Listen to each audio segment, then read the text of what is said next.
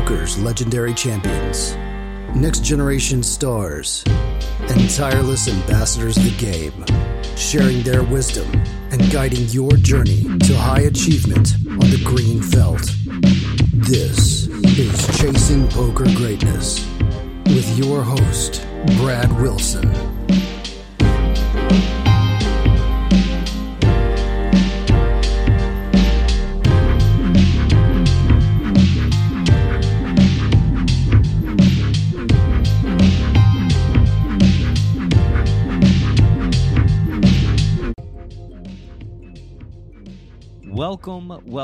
Welcome, my friend, to another episode of the Chasing Poker Greatness podcast. As always, this is your host, the founder of ChasingPokerGreatness.com, Coach Brad Wilson. And today's guest on the show is longtime poker pro, Darren Elias. Darren's just 34 years old, but he's already established himself as the end boss of the World Poker Tour. It's exceptionally difficult to win a prestigious award like WPT Player of the Year at any point in anyone's life, but Darren is a man who eats extremely difficult things for breakfast. He not only holds the record for most WPT wins with 4, but also holds the record for most final tables with 12 and cashes with 38. He is a true model of high-level poker consistency. And like most high-level players over the course of the pandemic, he's taken advantage of his year being locked inside by immersing himself in online poker. In his own words, the buy-ins are so much bigger, the level of play is so much higher, you really have to bring your best. To the surprise of absolutely no one, Darren has risen to the occasion like he always does and has been feasting on the souls of his virtual competitors. He's also recently teamed up with past CPG guest, the founder of Faded Spade, Tom Wheaton, at Above the Felt Entertainment, and you're about to learn how that experience has been going.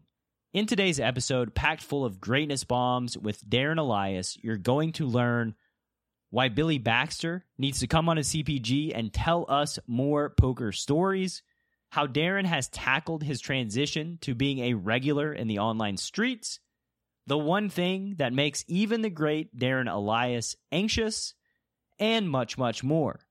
And now, without any further ado, I bring to you four-time WPT champ, the one and only Darren Elias. Mr. Elias, welcome back to the show, sir. How you doing? Good. Thanks, Brad. Happy to be here. Yeah, it's my pleasure. It's my pleasure. If I remember correctly, in the last time we spoke, you told the listener that they could find you at the Borgata. And I got to say, some things have happened since then. So tell me, what's been going on in your world over the last year? Over the last year, I've been playing a lot of online poker. I'd say I've kind of shifted. When COVID hit and there were no live tournaments, I kind of had this choice. Am I going to stay at home and not play that much poker, become complacent, or kind of make something happen and compete online in these bigger games and get back to playing online tournaments, which is what I've been doing the last year or so. And how's that been, playing in the online world? Pretty good. The game's definitely changed a bit since when I came up online, which was 2008 through 2011, which seems so long ago. That the buy-ins are so much bigger, the level of play is so much higher. You really have to bring your best every day to compete, or you're going to get crushed, because these guys are good on the global networks, the GGs, the Party Poker, and the buy-ins are just at the high stakes have just changed so much. Where when I was coming up, a big Sunday you might play 5,000, 10,000 in buy-ins, and now some of these Sundays I'm in for 150, 200,000 playing the regular schedule on GG or Party. It's gotten so big. Yeah, had Ape Styles on before the pandemic, and he was talking to me about like the regular 25Ks on GG and like racking up like $1 million in wins, having sold action, and then taking all of himself and going on a downer and like being stuck for the experience over this. It was like a month and a half of like winning $1 million, losing $1 million. Pretty crazy. Yeah, I was looking at the stats, whatever. I think I've my earnings, which isn't profit, of course, probably won more in the last 6 months than I have in my whole online career, just because of the buy-in and the nature of these tournaments with re-entry too. And some of these 25Ks have 5-6 hours of re-entry. You can re-enter with 10 blinds, so it's it's pretty wild. How would you say immersing yourself back in the online world, like, has it affected your poker game positively? Do you find yourself sharper than previously? Absolutely. I'd say I'm probably the best player I've been in my career right now, just because you just have to be familiar with the theory if you're going to compete against these players. And by no means am I out studying these guys or doing as much solver work as some of these like top players, but I know enough about it to compete, and it's definitely kept me sharper. And anytime I play in to say on the American network or live, you can it's just a completely different game compared to the high stakes online global network. Yeah, absolutely. And that was, I've spoken about it before, but that was one thing that, like, when I played 4 years cash at higher stakes, living at Commerce, yeah, my game deteriorated. When I went back to online, I was like, uh-oh, I have to like improve my fundamentals. Like things have been kind of slipping. It was really a little bizarre. Yeah, but I'm sure you made a lot of money at Commerce. Sometimes you have to weigh this decision, like, do I want to get better or do I want to play against bad players and make a lot of money? And hopefully you can do both, but it doesn't always work out that way. Sometimes you have to grind out a smaller win rate to improve and play against these better players. Yeah, for what it's worth, I think it probably took 3 or 4 months to reacclimate myself back to that world. But like live is just, it's just a different thing. It's almost like stepping into a time machine sometimes with some of the things that happen. It's just wild. Something else has happened. You've joined up with Tom Wheaton. Do you want to talk about that? Sure. Yeah. I joined Above the Felt. I've known Tom for a couple years through Faded Spade, where he owns the card company for World Poker Tour that we use for a lot of the events, and kind of pitched me on this company, this Above the Felt representation deal, where he's kind of willing to do a lot of work and marketing to get players gigs almost, or appearance fees, ambassadorships maybe at some point, and it's really something that I'm not willing to do or have never put a lot of work into. And I don't feel super comfortable like selling myself or marketing myself. It's not something I've ever done, but I'm open to those kind of deals. And if someone is willing to do it for me, I think that's great, because looking back on my career, I've made very little money besides winning in poker, like from sponsorships or deals. Probably my whole career, probably less than $10,000 I made in like sponsorship type money or appearance fees kind of thing, which seems like it could be more. It does for a four-time WPT champ, making less than 10K in sponsorship deals for your entire career. That seems quite low, and that's one thing that, like, I don't know, maybe it's a remnant of Black Friday, right? Like I think, like, if things would have continued on the trajectory that they were on, then there probably would have been a ton more opportunities. Like, you know, I had Madsen on the podcast. He was making like 7 or 8K a month on Full Tilt and had like no responsibilities really, other than like play a tournament in a jersey sometimes. But yeah, I think too, like, poker is just, especially in like the Texas world, is just booming. And it feels like there's this competition there, but amongst all the card rooms popping up that will create opportunities for folks like yourself to, you know, go play some bigger stakes poker, hang out, and, you know, get paid to do so. Yeah. This event in Houston should be good. Anytime there's these new emerging markets of poker where they haven't really had it before, they haven't had tournaments, there's always a huge demand and excitement for poker that it's fun to see. And these people, they want to meet players they see on TV. They want to talk about it. And I'm willing to do that. And I think that's great. Hopefully, like, all sides benefit from that. It's a good relationship between the players, the room. And when I first went to play poker in Brazil, it was kind of like a similar thing, where just so much excitement for the game. And it's good to see, because sometimes we can get a little like jaded, and seeing the same faces in Vegas or Commerce, especially, it's not a exciting poker scene. Yeah, or like, I remember the first time I saw Doyle, like in Tunica. I'm just like hanging out in the tournament room, and Doyle like whizzes by on his little scooter thing, and I was like, holy shit, that's Doyle. Yeah. Like, you get that feeling when you see these guys for the first time, and then over time it's just like whatever, like this is just a poker tournament, and they're here because they're poker professionals and I'm a professional, so let's just move on. But when you're first coming up, like I'll still remember the first time I played Ivy was at my table. It's like, oh my gosh, I'm like 22 years old, I'm playing against Phil Ivy. Like, that's super exciting, makes the day fun. And hopefully we can give some of these players that experience where they get to play against Chris Moneymaker or myself, someone like that, and they enjoy it. Oh, I'm sure they will. I'm sure it'll be memories that last for a very long time. So let's go back in time a little bit to really the beginning of your career. And I want to ask you, who's your biggest influence in getting involved in the world of poker? In the beginning of my career, I guess I would say my family and my grandmother, where we played a lot of cards growing up. We played spades, hearts, scat. We play all these little games. There's just constantly card playing in my house, which I enjoyed, and kind of played a lot of games on the internet, and that kind of morphed into poker when I was like 15 or 16. Started playing online on like Ultimate Bet and the old school party poker. And I would give a lot of credit to my grandma for playing cards with me and making it an enjoyable experience, but still competitive, where like we played for money. We played like very kind of intense games for quarters. And I would say she was definitely my biggest influence.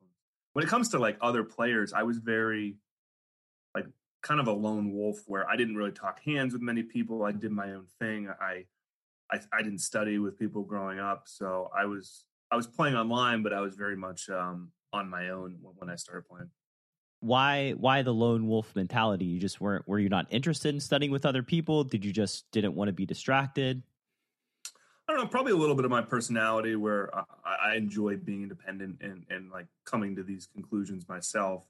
And I didn't have people around me in real life that played a lot of online poker. Like a couple guys in my college played, but we weren't like talking hands every day. And then I wasn't too close I didn't want to be in some like internet group talking hands. Like that's not really me. So it was kind of a result of my personality, I'd say. Yeah, I got very fortunate. I've tried like even 15 years ago to do like the 2+2 thing, and I just couldn't do it. I'm like, I can't. Mm-hmm. I just can't. Like it's like like you post a hand, somebody will agree, 10 people will echo it, and I'm like, yeah, I don't agree, but it's not worth it for me to even jump in there and say something to face all the backlash or whatever it is. It's just too much effort and work. And it can be detrimental. Like I think it's great to get feedback from players better than you about hands. I think that's good. That's a good way to learn. That's a good way to get better. But at some point, if you're asking too many people and you're getting too many different things in your head, it's noise, and it can be detrimental to your game. Where I've done a little bit of coaching, and one of my students would, every time she would play a hand, she would send it to 20 people and get all this different feedback. Say, and it's just like melts your brain a little bit, where you're better off having one idea and being confident in it. And if it's wrong, you sort it out, but you're better off having that than having all these different ideas in your head at the same time. Yeah, it's interesting in that, like, poker's obviously a very complex game. But a lot of times with my private coaching students, like, they just overthink things. It's like, mm-hmm. It's just pure overthink. Like, I've got the range advantage here, like, just like a million different thoughts. And it's like, why so much? Like, you should just be betting. Like, you should just be betting, and then sort of going from there. Like mapping out different decisions on like different equity shifting turns. And it's like, we're not at the turn yet, and we don't even know what they're going to do on the flop. So like, let's just bet and then just take the data points as they come. Yeah. And keeping it simple is a great thing to coach. I mean, I have a lot of respect for people who can do poker coaching and are successful and patient with it. That's definitely not one of my strengths. While I have tried to do coaching, I get frustrated pretty easily, and I I think it's so difficult. Like it's very easy for me to tell somebody this is what you did wrong, this is what you should do, but to get them to execute it in game the next time that spot pops up is really the challenge, I think, as the coach and the player. And very often I'll pass along an idea, a concept, it will be understood, but then it gets misapplied in a situation that's slightly different or something. And then, but not in that circumstance, you don't do that. So it's frustrating, but I do understand it, where some people poker comes more naturally and they understand these concepts intuitively. Other people, they have to learn and study it. And I've started learning chess, for example. I'm playing this chess tournament, this poker thing in a month. And these coaches are explaining these ideas to me, and I feel like the poker students where I'm misapplying it and doing it wrong. I'm like, oh, this is what it feels like. Yeah, that's what's happening behind the scenes there. And you're right. Like, I think coaching and playing are just two different skill sets, and transferring of knowledge and information is just such a unique thing. And it's, I think back to all the people that are like, never talk about poker strategy, never coach people, never make training, yada, yada, yada. And I'm like, these people have obviously never tried to help somebody learn how to play poker, because they don't realize how difficult it is. Like, yeah, it ain't that easy. You can't just give information and then everybody applies it perfectly across the board. Yeah, and now you have these top players. I mean, Nick Petrangelo, my friend, he probably has like hundreds of hours of content out there and solver work and all this high-level stuff. But if you put a random person in front of that course and make them watch 100 hours of it, they're not magically an elite poker player. Like, they're going to have an incredibly hard time applying that in game in the right situation. So it's very difficult. Yeah, it really is. Going back to your grandma though, that is funny to me, because it's a commonality I've heard from lots of my guests, and actually it's my story as well. Like, I was heavily into online spades for probably 4 years before I started playing poker. And I've just noticed that, like, lots of people were in Magic the Gathering, played cards growing up. They had some sort of connection with cards before they became a high-level poker player. Do you think there's anything to that? Yeah, definitely, like an affinity for games, like competition in games. Because, yeah, Magic the Gathering is a good example. I know a lot of players that came from that world. Bryn Kenny played Magic, David Williams, those kind of guys. And also, like, the online gaming world, you get people that came from, like, StarCraft, like Elke, and games like that. Doug Polk played a lot of Warcraft 3, like these kind of, like, competitive online gaming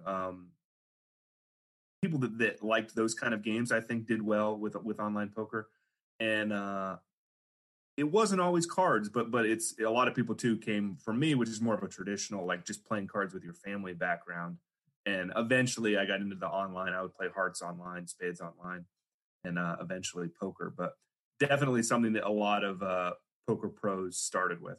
Yeah, it's interesting. It almost makes me think that, like, if you were trying to build, like, the perfect poker terminators, then they almost need to be, like, introduced to cards at, like, 7 or 8 years old. Like the Russians and the chess prodigies. Yep, trained from a young age. Yeah, my having kids now, my daughter, like, oh, she likes to play cards. We play a little poker, but you can tell she's definitely super competitive and almost, like, won't even play because she's afraid of losing. She just only wants to win. So yeah, we'll see how that turns out. Well, chip off the old block, right? So tell me a story about your most favorite session ever, or one of your most favorite sessions ever. Could be cash, could be tournament. I think some of my most enjoyable poker experiences came in the summer. I want to say it was like 3 or 4 years ago, playing Deuce to 7 No Limit, cash, with Billy Baxter and a lot of the live pros, where we would play 200, 400 Deuce every day, like 10, 11 a.m. in either Bobby's room or Aria. And it was just kind of felt like a casual home game. And I enjoyed playing with Billy because you get to hear a lot of the old time stories. I mean, this is a guy who, like, backed Stu Unger, and he walks into the room, he's talking with Doyle, Lyle Berman, all these, like, relics of the poker game, and to be able to sit there firsthand and experience that is pretty cool, to get some history from those kind of guys. And also Deuce to 7 No Limit, one of my favorite games, to be able to play that high stakes every day in a soft lineup. It is fun too.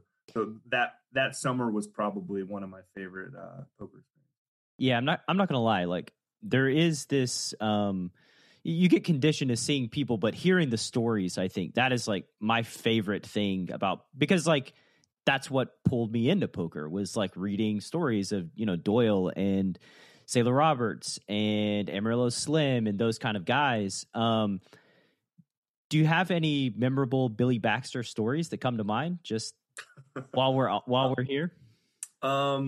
He told me one where he was in a big deuce to 7 game, and they played very big back then. I guess in the 80s they played like 1K, 2K or something against criminals, like gangsters kind of type of games. And he told a story where he went to the bathroom and he let this guy play his hand, and the guy gets dealt like a Pat 7 or Pat 8, and by the time he's got $200,000-$300,000 in front of him, and by the time Billy's out, the guy's like yelling at him like, I'm all in, like he's coming back. ends up doubling up, winning like $500,000 pot just while Billy's taking a piss or something. The Pat 8 and the guy's drawn dead. Jesus Christ. Is No Limit Deuce 7, is it single draw? Yeah, single draw. You get 5 cards, 1 draw, 2, 3, 4, 5, 7's the best hand, no straights, no flushes, and beautiful game. It just doesn't get spread very much. Pretty rarely played game. Yeah, it sounds, I mean, 1K, 2K in the 80s. Jesus. Yeah. Like that's crazy.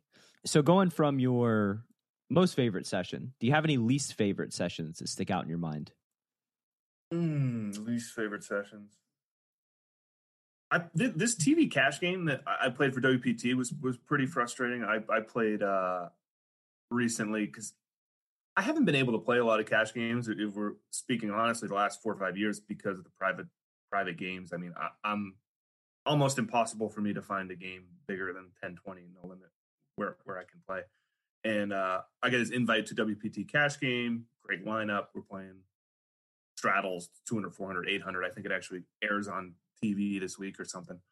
And at any time, like you get a big shot like that in a good lineup, I always try to keep all myself or a big piece of myself. And the more rare the opportunities are, I think the more aggressive you need to be with your shot taking and keeping percentage of yourself. So in a game like that, even though it's huge, I'm keeping nearly all of myself. And to get lose everything you got in front of you in a game like that in a great lineup is frustrating. So I'm guessing it doesn't end well.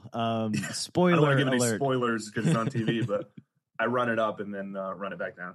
Yeah, I think I saw where you ran it up against Perkins, right? 3-bet pot, 8-9 jack. Nothing like a little double up there.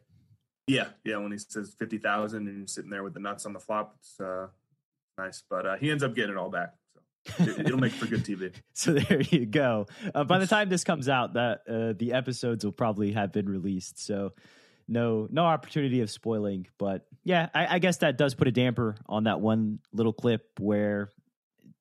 Did y'all turn the cards up? I mean, did you see that he had like the Jack 10 and you're like, oh, well. Yeah.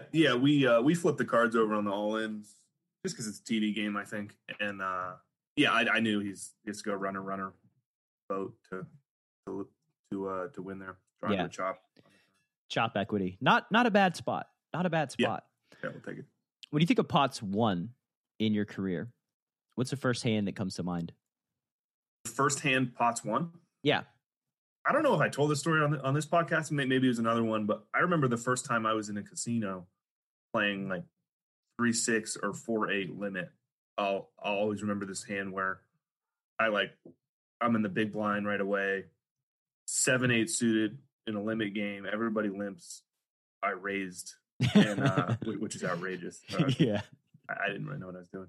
A whole table calls, flop 4, 5, 6, and I think I check and think it's smart to try to check raise here. Check, bet, call. And I try to check raise and I string bet. And I'll always remember that situation. Just the total noob idiot raising with 7-8 suited out of the big blind, flopping the nuts, string betting. I end up still winning the pot eventually, but just completely butchered it. And that I always remember that hand from Casino Morongo, 2-4, 3-6 limit, whatever it was. It's always those early hands that stick in our brains so much. I mean, you've played pots for hundreds of thousands of dollars. The hand that we just talked about with Perkins is like a couple $100,000 pot. But the one that comes to mind is this, 2-3-6 or 4-8 limit hand from a million years ago, where you just, hilariously made a few mistakes. Yeah, and I think it's good to remember that stuff and not become too like calloused to all of it, because now with pros, the swings are so big and nothing really phases you when you've been in the game and playing for these huge amounts of money.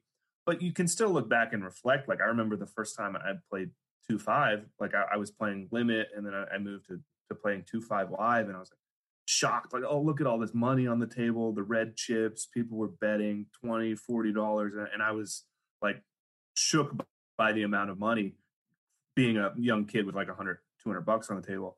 And I'll still remember that. It's tough to get that feeling of being the new player at high stakes as you've been in the game longer, but it's still nice to have those memories and reflect on. Yeah, I've told my story. Like, if I were to ask this question to myself, I've told it before on the podcast, but it's just, I love it because, for one, I remember the feeling of getting on the boat to nowhere and waiting to get to international waters so that I could play poker, right? Like, and I was 20 years old, so not old enough to even enter a casino yet. And it was just so exciting. Like, it was just this exciting new adventure. And one of the very first hands that I played, I was on the boat and I had aces, and I'm pretty sure it was either 4-8 or 5. I think it was 4-8, because there were just an ungodly amount of white chips. And I get aces, and like, I'm just raising and re-raising. I don't even remember the board. I don't remember the action. Just like, I don't think the board or action even mattered. I'm just like raising at every opportunity to raise. There's a one-liner out there. You're just tapping. Yeah, exactly. I scooped the pot. So like the dealer's like pushing the chips to me. And I realized, like, in that moment that, like, I'm on a boat and I'm like kind of looking out the window of the boat. Mm-hmm. And I realized, like, I don't feel so good. Something's not right. And like, I just like run out from the second floor and just spew, like I just spew onto the lower deck, just everywhere. And that's like one of the very first hands of poker that I played. I don't think I'll ever forget that memory. How can you forget that? That's great. The only thing better would be if you like took a bad beat and then it made you throw up, but still winning the pot and then yakking off the boat's pretty good. Yeah, it was nice. That was when I realized that Dramamine is a thing that's going to be a part of my life for a long time. Yeah. I played a little bit on those boats in South Carolina when I was lifeguarding on the beach there in my, I guess, late teens, early 20s. I always thought it was awkward because, like you said, you have to wait to get international waters, and then you have kind of this weird ride home too, where there's like 45 minutes to an hour where you can't gamble. Usually drink service is cut off, and you're just like sitting next to the guy you stacked, like waiting to get home. Yeah. Some awkward ride homes on the boat. It's like all the machines are off. It's just like dead silent. Then all of a sudden they're just on, and you just got like a little casino, and then they just shut them all down again. It's sad. It's like when you're at the bar and the lights come on. You're like, oh, show's over. Yep, time to take the ride home. Yeah. When you think of pots that you've lost, what's the first memory that comes to mind?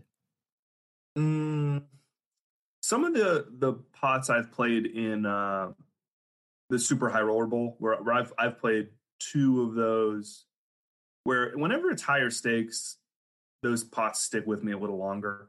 So I think of a couple hands I've played in Bahamas Super High Roller Bowl in London, where for me, anytime those you get to play against really the best of the best, the top players, and you get put in these challenging situations where they're really capable of these plays, and they're playing a lot like the solvers, where most people are misapplying it or aren't really capable of it. And when you play against the true top players, you get put in these really, really challenging spots because they actually are capable of making this computer-like bluff for all the money deep in the tournament with a ridiculous like combo. So and you get to the river and you're playing against this mixed strategy that the guy actually like rolled a 20 on the flop and an 80 on the, like, you have to deal with all these like factors and the time pressure too. You're on a shot clock. So some of those hands from there, mostly that I've lost, will stick with me for sure.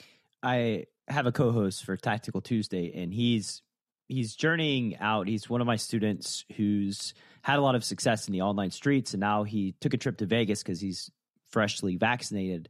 And he went from basically like a 5'10" nitty type player to like a winning 1K NL reg, aggressive, like 10 BB plus per 100 winner. And now he's going back to like 5'10", and he's like, what can I expect? Like, I'm a little nervous because I only played like 3 months of 5'10" before the pandemic. And I'm like, dude, like, just go play and like, don't worry about anything. You'll understand that like, this is not what you're building it up to be. And now he's playing the 1020 at the Bellagio. Like this is like 4 days after being there. He's like, okay, I get it now. Like I'm not, I'm not afraid anymore. With the live games, once you get to 5'10", and if you're nervous, like sit there a couple hours, see a few showdowns, and your nerves should be gone when you see the level of play at most of those games. Yeah, he was like, he watched the 5'10" at Hawaiian Gardens, and I was like, did you play? He's like, no. He's like, I saw somebody limp from under the gun, somebody open, and then 2 people call behind, and I just walked away. I'm like, yeah, that's the expectation. But he mentioned to me that like at 1020, the game got tougher at Bellagio, and the stacks got a little deeper. And he told me like, I'm having fun now because like he wants to play good players. He wants to be surrounded by good players. Not that he seeks out impossible games, but he just likes the competition level. Do you find the same thing for yourself, like in these super high roller bowls? Absolutely. If we're talking about enjoyment and like challenging myself and the type of poker I like, playing against those guys is the top, and that's great. I enjoy those. It's just from a financial perspective, I don't really like playing tournaments with small pieces of myself. I like playing with my own money. I don't love the international travel, so I don't love, like, if you offer me 2 things, I can go to Borgata and play a 3,500 all my money. It's an hour drive, or have all myself. Or I can fly to London, play a 300K, keep 10% of myself, 5 to 10% of myself, or something. I'm gonna take the Borgata every time. But if we're talking about just the poker, like which would I rather play? I'd rather play the super high rollers and test myself against those guys.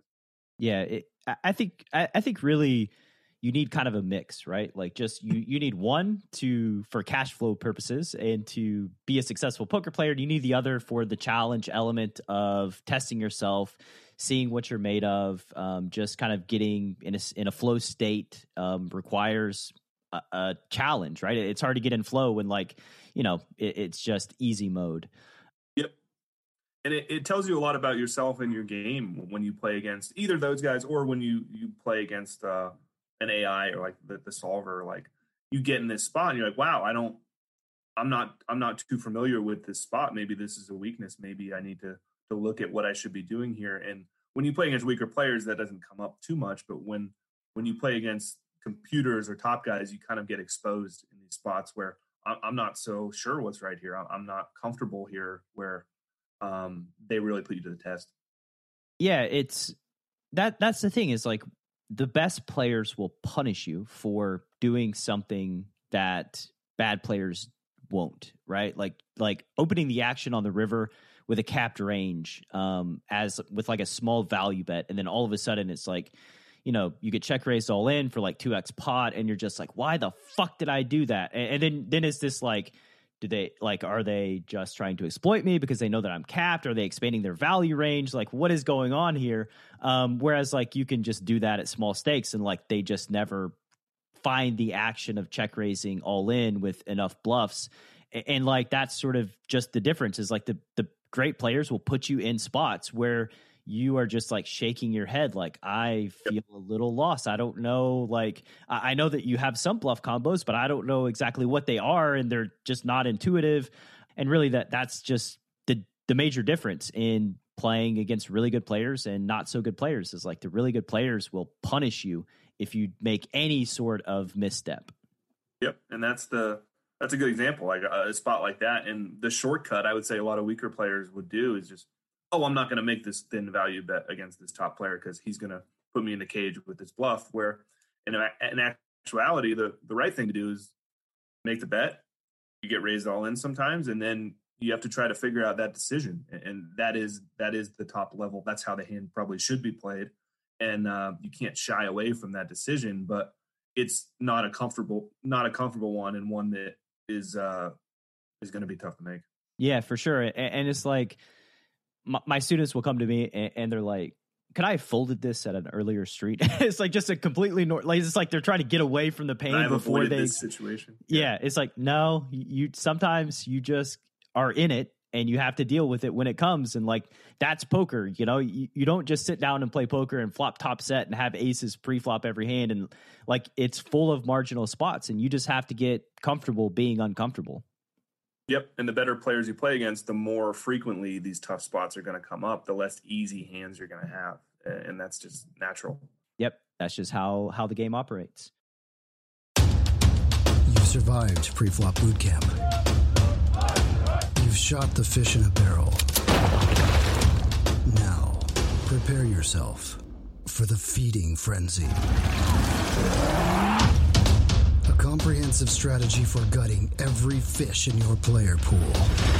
Data-driven hero bluffs, light call downs, and perfect value bets that are maximally designed to hurt some feelings. Feeding Frenzy. Available now at chasingpokergreatness.com/feeding frenzy. Could you tell me a lesson that you've learned from, I call it a dark teacher, but basically a bad experience, something that, you know, just has happened in the poker world that you've had a wise takeaway? I would say I've probably learned not to play private games from friends being cheated or not paid enough times, where I'm very reluctant to ever play like a home game or anything like that, just because of all the things that could go wrong. And I think some people have different risk tolerances where they're okay with that. They'll say, oh, this is a soft lineup, I'm going to win. Small chance I don't get paid, I'll play anyway. Where for me, I've had some pretty bad home game experiences where I've had chips stolen out of pots by the dealers and payment troubles and things like that. I've seen friends win huge numbers and not get paid. I've had friends get cheated. So that would be kind of my lesson, I guess, to be careful anytime you're playing poker for high stakes, not in a casino. And just because it might seem normal, seem okay, if you're not a scumbag and you're not a cheater, like you might not think like somebody who would be cheating you. You might not be thinking of ways they could cheat you. And just to be very careful in those arenas. Yeah, like I'm sort of Nerf ball soft as it relates to like spotting marked cards or like some dealer mechanics. I have no fucking idea what to look out for because like it's never been a thing that I've had to look out for. And I'll say that like I've had some really bad home game and private game experiences myself. And like it's always been curious to me why, like in Los Angeles, for instance, there's like a big home game scene and they also have regular card rooms and legal card rooms where like you have these built-in protections. It's always seemed odd to me that people even go to those games in the first place because like the rake is off the charts.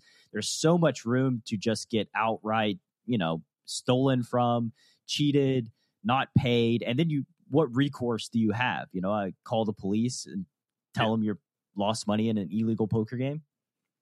No recourse. And some people enjoy it, I guess, because it is a different vibe. The home game, like it is more relaxed. It's more of a lot of the games are almost like a party feel where there's a lot of other stuff going on in there.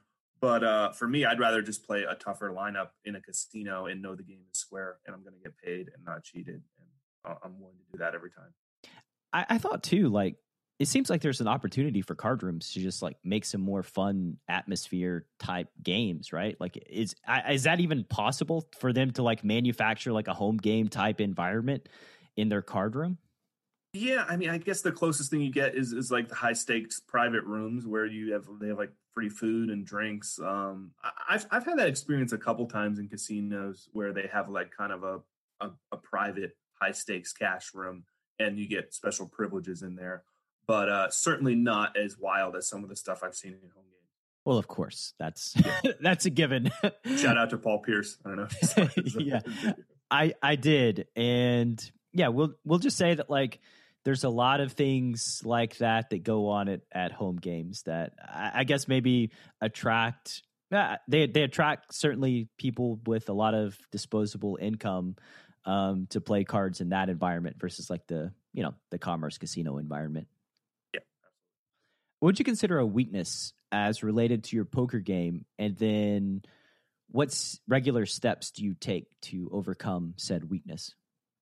One of my weaknesses, I would say, is I get very tilted if I'm not playing my best.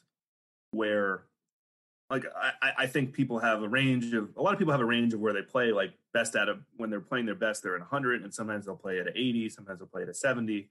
And if I'm playing at 100, I'm playing my best. And then one day I play poorly. I say I play at like a 90, or I make a big mistake. That really rattles me, and I stop playing. It's kind of one of my weaknesses. A lot of people will continue grinding. Oh, I'm playing a little worse, but I'm still winning. I should still be in there playing. Where if I find I'm not playing well, I stop. So that kind of affects my schedule, where I don't play as much as most people. And if I'm playing poorly, sometimes I will take a break instead of, maybe I should just keep at it, keep studying, try to figure out what happened. But I do take breaks, and I'm more of a low volume player, kind of because of this head case I have where I'm playing not my best really tilts me and rattles me. Have you taken any steps to try to move past that, or is just a Not thing really. you accept? I've never done like mental coaching or anything like that. Maybe that would be helpful, but I kind of deal with it myself. And at this point in my life, I'm okay with it because I have family and kids, where I'll play a week or two at a series. I'll play 4 or 5 tournaments and then come home and not really think about poker, play poker for a couple weeks. And then it kind of like binge and purge system works well for me. And it is detrimental when I have to play longer series. So I struggle a little bit at the World Series, where I can't play every day for 2 months. And especially where I have this thing where if I'm playing badly, I don't want to be there and I'm tilted. So the shorter series, that format works better for me. The World Poker Tour, or where there's one big event, maybe there's a main event, a high roller, another event, 2 or 3 events a week or so. That's good for me, where I have a couple events, I'm fully committed, I'm excited to play, I get there, I play, I go home. Where if it's a big drawn out 10, 20 event series, I usually don't fare as well because of that weakness. And what would you say is an indicator that maybe you're not playing your best, or that you're about to get upset with yourself? Usually if I ever have to ask myself, like, do I want to play today? That's something I use in my head. Like, if I have to ask myself if I want to play, I probably shouldn't play. Like, because when I'm hungry and like really into it, like I don't ask myself, of course I'm going to play the tournament. Like I'm jacked up about it. I want to win. So if I have to ask myself if I want to play, then like stay home. Don't even bother. Because I've been there when I don't want to play and I'm not doing my best. I'm like, oh, maybe I get a higher variance line here, putting in this 3-bet and finding a flip, and I might get knocked out. Like you don't want that to ever be in your thought process, where you're and I see a lot of players who do play like that, where they're playing just, they don't even want to be there, and they're not fully committed. And this game's hard enough to beat when you are fully committed, playing your best, that I just try to avoid playing at all if I'm thinking like that. Yeah, it's like you get stuck in this mindset of like, I get paid to show up. I get paid to play tournaments. I get paid to put in hours at cash. So you have to, even if you don't feel like it. And like, I don't, anecdotally, I would say that those sessions just never have ended well for me historically, where it's like, I've got to force myself to go to the table to buy in. It's like trying to find anything else in the world to distract me so that I can like take a break and walk around. Just not a good time. And with tournaments, it's you'll see this event on the schedule, like, oh, I have X ROI and I have expectation just by showing up and playing this event. But if you don't want to be there, your expectation probably isn't that number you're thinking it is, and a lot of people would be better off staying home. Absolutely. Another thing that happens for me when I'm playing is like, sometimes like if I'm confident and just in flow, then I'll just react, right? It's like I just will make a big fold because I think villain's under bluffing and the fold just feels right. But then like if I'm less confident and, you know, maybe I'm not on my A game that day, I'll hit that decision point and then it'll be like this internal battle of like, I think I should fold, but folding's exploitable. I don't know. Okay, I guess I'll just play it safe and call, and then like you get shown the nuts. And I, like those days, I realized like I'm not firing on all cylinders, because if I were, then I would just trust my intuition and just confidently make a decision one way or the other. Yeah, that's huge. Like having conviction in your intuition and really believing it and executing it is huge. Where I mean, you've played a lot of live poker. I'm sure you've seen I know you have it, but I call. Like people, the players that play like that are really, they know, but they don't have the faith in themselves that they understand the situation well enough to actually execute on it. Yeah, I mean, it was something that Negreanu did for like years, right? Like he says what your hand is and then still puts the money in. There was a hand that was played maybe a year and a half or so ago. It was a Kristen Bicknell versus Dara O'Kearney hand where she folded a boat on the river. And that hand just always kind of sticks with me as like, just from a professional standpoint. I don't think that like, I think there are very few people that can really appreciate like what she did, and not just appreciate it from like a technical standpoint of making a big fold, but just having the conviction and confidence in yourself to do that when you know that like there's going to be a replay, people will see this. And she just says, fuck it, I don't care. Dara never has a bluff here, so I'm going to fold a full house. And that to me is just so impressive, that level of just self-confidence and self-belief. Yeah, and it's always tougher to make the folds because you don't get the immediate feedback where like you make a hero call, it's, you get to see the hand, you won, you did the right thing. With a fold, you're kind of left laying in bed at night wondering if you got bluffed. So I kind of, when that situation you're talking about, I always think about folding kings pre-flop, which I've done a handful of times in tournaments. And that's one of those high conviction, you really have to be sure spots, because if you're folding kings incorrectly, that's just a huge mistake. And when the guy has queens or ace king or something. So spots like that, you really need to be on your game and fully committed. I would say I've probably folded kings a handful of times myself and funnily enough, I've been shown aces. I think every single time, like they just show after I fold. Yeah, I'm like, cool, validated. Just that immediate validation. Like I would be way more tortured if they just kind of threw it into the muck, but for some reason they just have felt inclined to show me their hand. Yeah, I've done it a couple times, and I'm still wondering they weren't nice enough to show me. Well, let's just say you probably did make a good fold. Well, just easier to sleep at night if we assume that you did. Yeah, I feel good about it. I feel good about those folds. What's a common assumption folks make about their poker careers you think they should spend some more time thinking about?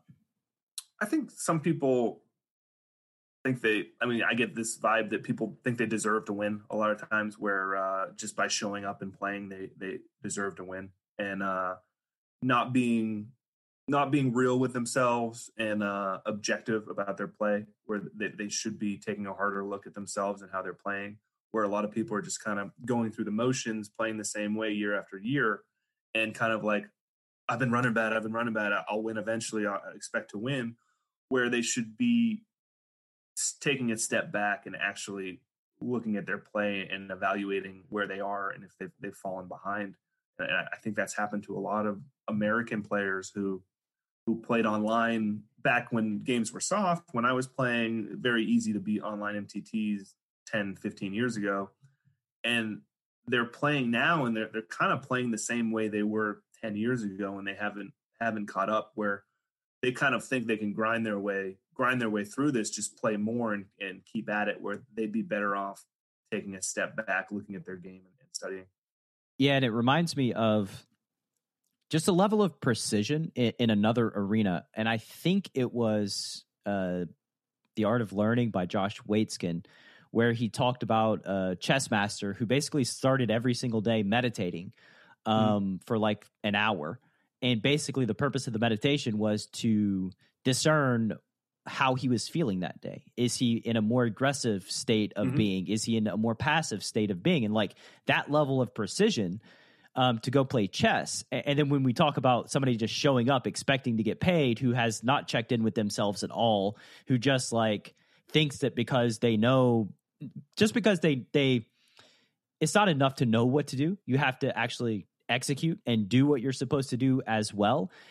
And I think that like that's just we ought to be taking those lessons from these chess masters, checking in, seeing like, how do I feel today? Who am I going to be today? Because I mean, you know, I think we all have a little bit of Jekyll and Hyde in us. Some days we're more aggressive than other days. Some days like we're if a decision is like on the fringe of a more passive action or a more aggressive action, some days you just take all the more aggressive actions because that's just the state of mind you're in, right?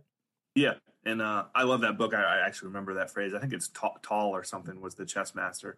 And I think the big difference and the reason poker players don't do that as much or really put in as much effort is that we play against such weak players live that you can kind of get away with it, where you can just show up and a lot of times you get money thrown at you or handed to you just by weaker recreational players playing there. Where a chess grandmaster, he never gets to a tournament and he's playing a chump. You know, like if you actually had to play against the best players, these guys would realize like, wow, I suck. I need to get to work. But because they go play a $500 MTT at a live casino and it's free money, they kind of get lulled into this false sense of security where, oh, I am winning, I am okay, but it's all relative to who you're playing against. So poker is unique in that circumstance where it's all about relativity and who you're playing against. And some of these guys, I mean, you can make a living like that. You can make a living playing small stakes, beating bad players. You can do that. But I think the players that do that and they play a higher stakes tournament, they don't really realize what's happening. It's interesting how poker, just the way that it's kind of set up, is like it has all these traps and all these pitfalls and all these places where like development can just stop and you just plateau for many years because you're not being pushed to improve on a regular basis, especially if you're like a known winning player in this game that you play in 5 days a week. Why develop? Why push yourself? Right? Like it's just a very interesting game. Yeah. And there's a lot of ways to measure success in poker. And I don't have the answer. Like who's the more successful poker player? The guy who has a great private game and makes $10 million a year beating idiots, or the guy who's traveling the 100K, 300K circuit playing for 10% of himself and making way less money? Like obviously the high roller reg is the way better poker player, but who's more successful? And on the opposite spectrum of the opposite of the low stakes guy who's not very good but wins money is the egotistical super high roller reg who kind of is broke but plays at a very high level and is kind of chasing that really high roller success, but doesn't have enough money to take a big piece of himself, has to sell all of it, has to study all day, and that's not a great existence either. So I think somewhere in the middle is probably where you want to be. Yeah, and it's subjective too, right? It's like, what about a 200 or 500 NL online pro that plays whatever 500,000 hands a year, makes over 100K? Like, is that player better or worse than like a guy that's fortunate enough to be in like these 50-100 private games and makes $1 million a year just by virtue of playing a much weaker competition and he's playing at a much lower skill level, right? So yeah. It's just all kind of subjective. It's really hard to measure. I think when people say, I want to be the best poker player in the world, what does that even mean? You can't even quantify it. Nobody will ever know. Yeah. And if you're the 8th best poker player in the world, then you're in a high roller and the other 7 are at the table. Like you're the worst player at the table, and that's how a lot of those tournaments work when you're playing at the highest stakes. Yeah. I mean, there might be 4 or 5 guys in the world I don't like playing against, but they're there in those tournaments. So it's not like you get those other players there. There's no like middle of the line regs really when you get to the top. Yeah, I would imagine that there's probably going to be the best of the best of the best, and then some recreationals that are just like have way too much money that are just really losing fishy type players. And there's no like medium level reg who's buying into a 100K event. Yeah, and over time, I think a lot of those guys have gotten filtered out, and like you don't see as many of the German players in the high rollers anymore, and it's kind of become more American, Canadian guys running those, and it's interesting over the years how the game has evolved and the study techniques have kind of evolved. It's interesting. Yeah, it really is. I'm actually very curious to see what happens in the next like 10 or 15 years in this space, because like I think last time we talked, I was probably pessimistic about the future of online poker, and a lot of the things that I thought would come to pass kind of have with the RTA and people getting banned and people cheating.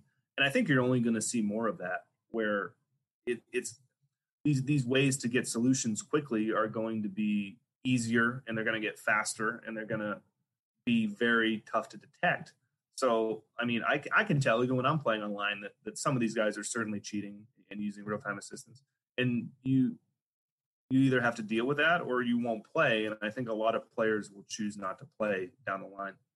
Yeah, it's frustrating. It's frustrating because like a lot of my edge in cash games specifically come deep in the decision tree and sort of spots where a lot of players aren't very familiar. And as I venture into those spots online, I notice that like before we get there, Villain is like using their full time bank, going into the time bank, and then like they make what is a very, very good decision, and it always makes me suspicious. Like, man, like this was where really my edge has always been. I don't think that like especially early on before when we're just figuring it out, that like fundamentally sound pre-flop strategy, this was not my edge, but like add a level of complexity where it's hard to figure out and there's a lot of variables and prioritization is tough. I've always shined, and I've realized like over the past few years that like that's kind of going to go away as these spots and deeper in the tree just get solved and then people have access to them. Yeah, I mean, if you're playing a guy who has the answers, it's an open book test, and then the guys, I mean, I think that stuff is only going to happen more, and I think you see it. Obviously, the higher stakes you play, the more you're going to see it. Yeah, because that's where there's more money to be made, and hopefully, I mean, who knows? It's kind of beating a dead horse at this point, but I think that like the only way to dissuade this kind of behavior would be to have actual real life penalties of jail or large fines, which involves regulation, and that's just a whole nother. We may never even make it to that point. Yeah, and still very hard to detect if a guy has a computer next to him, a separate computer running the solutions. What SWAT team going to break into his house? Yeah, and like catch him using it? Like it's unrealistic. I think that there would ever be real people getting jail time or anything for cheating in online poker. And I've thought about this problem more than probably most human beings in the world, and like I can't come up with like an ironclad solution. That's troubling to me. The best one I've heard is where you expose a lot of cards before the cards are dealt. Like say you flip over 5 cards or something, and that would affect the strategy a lot, and is unique every time, and too quick for somebody to run a simulation on, where they would have to adjust to the exposed cards, and a computer obviously can't do that instantly. And that's probably the most elegant solution I've heard for it. But even that, then you still it's harder on the players too. Like all of a sudden, they have to deal with all these dead cards. So it puts a lot more pressure on the player to play well too. Yeah, absolutely. Like we said, it's a tough thing. I don't want to be the people out there trying to solve this problem. I know that there are people out there who are trying to solve it, but it's a very tough thing to crack. All right, so let's do some lightning round, and then you can go do whatever it is you do with your life now, Mr. Elias. What's a poker related thing that other players have raved about that hasn't worked for you, and why do you think it didn't work for you? Like the meditation, like thing. I guess where a lot of guys get into this like holistic meditation thing where that's not really me. I mean, I guess I take time quietly with myself sometimes thinking, reviewing hands, but I've never gone fully into the meditation route. I've never committed to it. And I know a lot of players, especially at high stakes, rave about that thing and have had a lot of success doing it. Not sure. Maybe it would work for me if I tried it, but something that I've never had success with. I have a suspicion as to maybe why, because you're kind of constructed in a natural meditative. You're just a person who basically like you show up, you play cards, you have no distractions, you're focused on being in the present moment the whole time. And that's like just a natural born skill set for you. And that's really like one of the major benefits of meditating regularly for folks like myself who, have ADD, have some trouble focusing, get distracted easily. So you're just you're probably just naturally in a meditative state normally, and you just thrive there. I like that answer. Thanks, Brad. Yeah, my pleasure. What are some things you wish you said no to more often? Honestly, coaching. I would say I don't enjoy poker coaching, and I do say no a lot of times to people, but I have said yes to some people, and I have a couple students here and there that I'll work with, and honestly, that gives me more anxiety than playing poker ever does. Where I have this like lesson to do at a certain time and have to prepare for it. Like it feels almost like I'm back in college. I have an assignment due, and even when I'm doing the coaching, I really don't enjoy it. And definitely something that there have been times where it makes sense money-wise to do it. I would be stupid not to take this offer and do the coaching, but not something I enjoy at all. It's something in the future, I'll probably be saying no to more.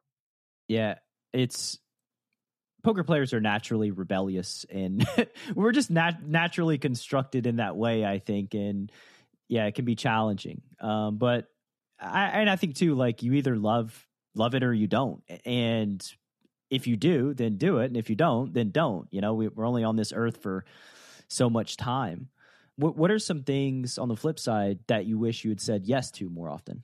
Poker related, right? Sure. It could be, maybe not. I don't know. I'm kind of, I say yes to a lot of things where if I have an opportunity, I'll assess it. And if it makes sense to me, I'm not like I don't get stuck in my mind, like dwelling on it. I will just go and say yes. So I'm not trying to think things I say yes to. We go back to things I'd say no to. I'm thinking staking arrangements back in the day. Can I go back and not stake players? I just remember that. I said yes to entering creating a stable and staking a bunch of players, losing a bunch of money in the beginning of my career. But surprisingly, buying more crypto 5 years ago, something like that. I think we all have that as a thing that we wish we would have said yes to more. Yeah, that's a huge one where because poker players were early in that market, and I definitely had people explaining it to me a long time ago. You need to do this. I'm like, whatever. I can't understand that. I'm not going to do it. So that definitely is something I should have said yes to. Yeah, and now everything is like all NFTs. And at first with the NFTs, I'm like, what is this? I don't care. This is stupid. And now I'm like kind of thinking, well, maybe you should investigate it a little, like instead of just outright dismissing it, because, what if it is like another big thing, like kind of crypto, how crypto began, and a lot of people just dismissed it outright. Like maybe it does seem weird buying a digital pixelated art piece, but I don't know. So yes, the idea of a blockchain like sounded outrageous to me. I have this vivid memory. I was in San Francisco drinking in a bowling alley with my buddy who's into crypto back then. Bitcoin was 60 cents, and we were bowling, and he's trying to explain to me what the blockchain is, and I'm like, dude, I don't understand what you're talking about. Like I'm out. I want nothing to do with this. It sounds ridiculous. And now it's 60K. Yeah. I mean, one of my first coaching students, maybe 5 or 6 years ago, offered to pay me in Bitcoin, and it was like a couple Bitcoins for the coaching. And I'm like, nah, man, just give me money. Like, I don't want the Bitcoins.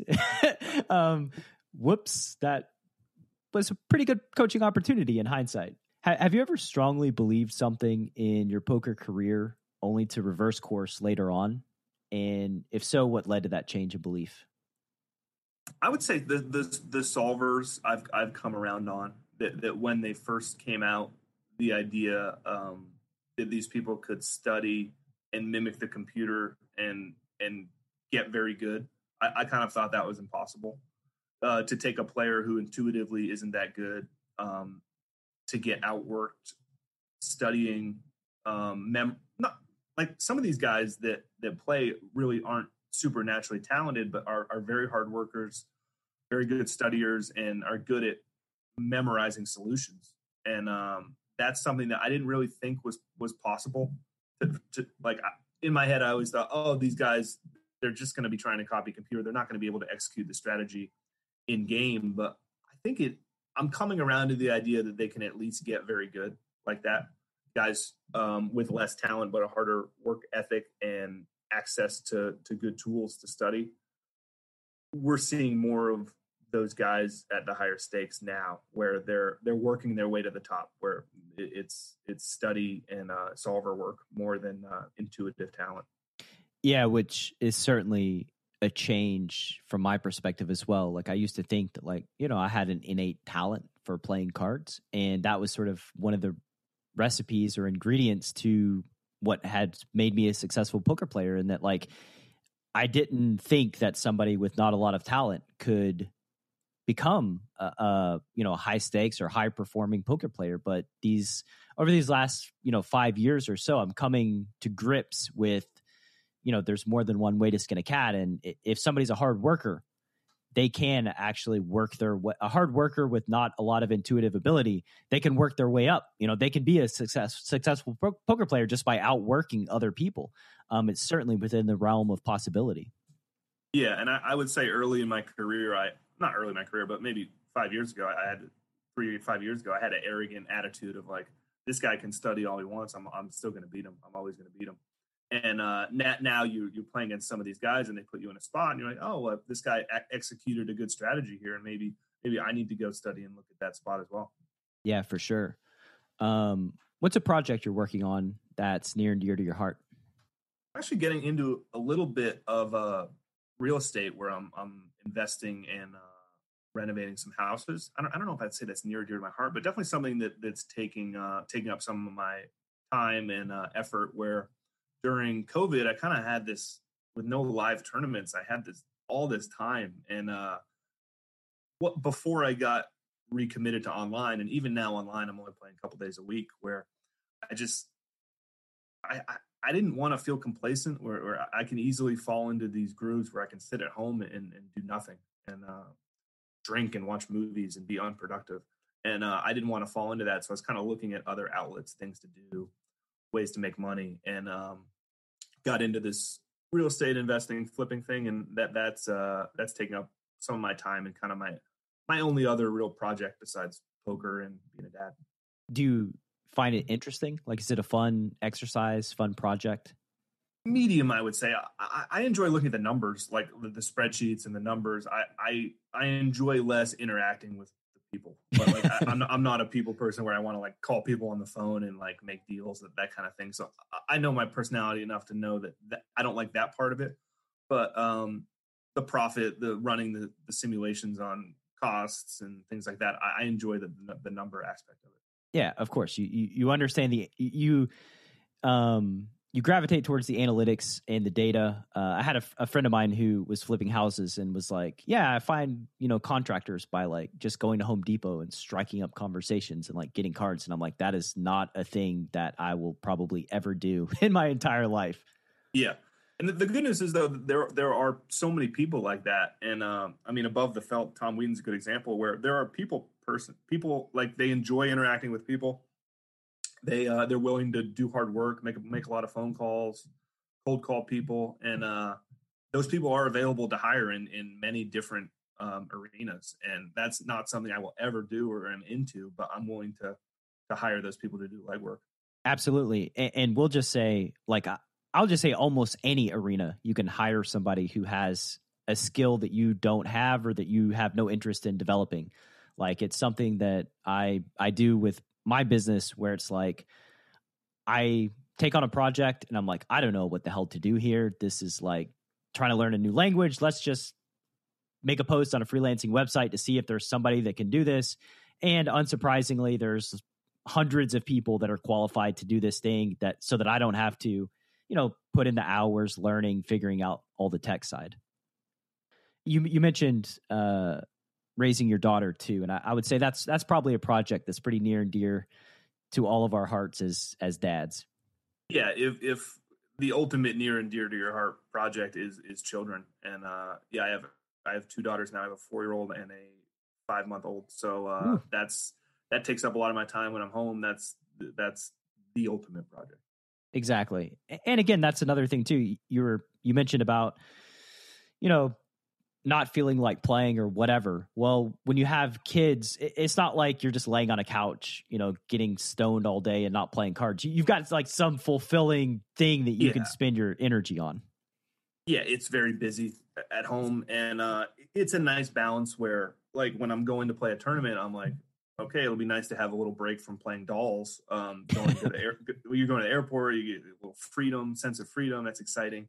But then by the time the trip's over, the tournament's coming to an end, like, I'm excited to get home. I mean, I'm looking at pictures of my kids on the plane. I'm missing them, like that kind of thing.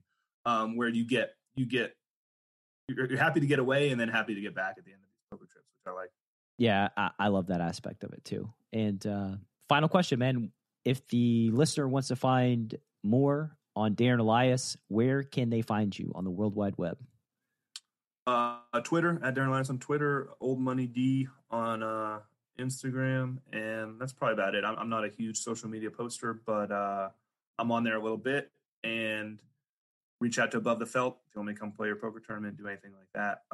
I will be at Fort Lauderdale a couple weeks for the Seminole Hard Rock Open, and then over to Houston for that Texas State Championship. Yeah, best of luck. Best of luck traveling to Fort Lauderdale and then to Texas, the home of No Limit Texas Hold'em, by the way. So you got that. The birthplace. Like, I really want to get out there. I've never played poker in Texas. I've played poker in Oklahoma, but Texas didn't really have anything going on until very recently. So that's something I'm very much looking forward to over the next year. I played Oklahoma WinStar, but never Texas. Yep. Well, cool, man. Have a good rest of your day. Thank you for your time and your energy. Always a pleasure to have you on the show. Thanks, Brad. Thanks for having me. Have a good one. Thanks for listening to Chasing Poker Greatness. You can subscribe on Apple Podcasts or on your favorite podcast app. Go to chasingpokergreatness.com to get the newsletter. Join the Greatness Village community, book a coaching session, or dive into the latest data-driven poker courses. Follow the show on Twitter at CPG Podcast.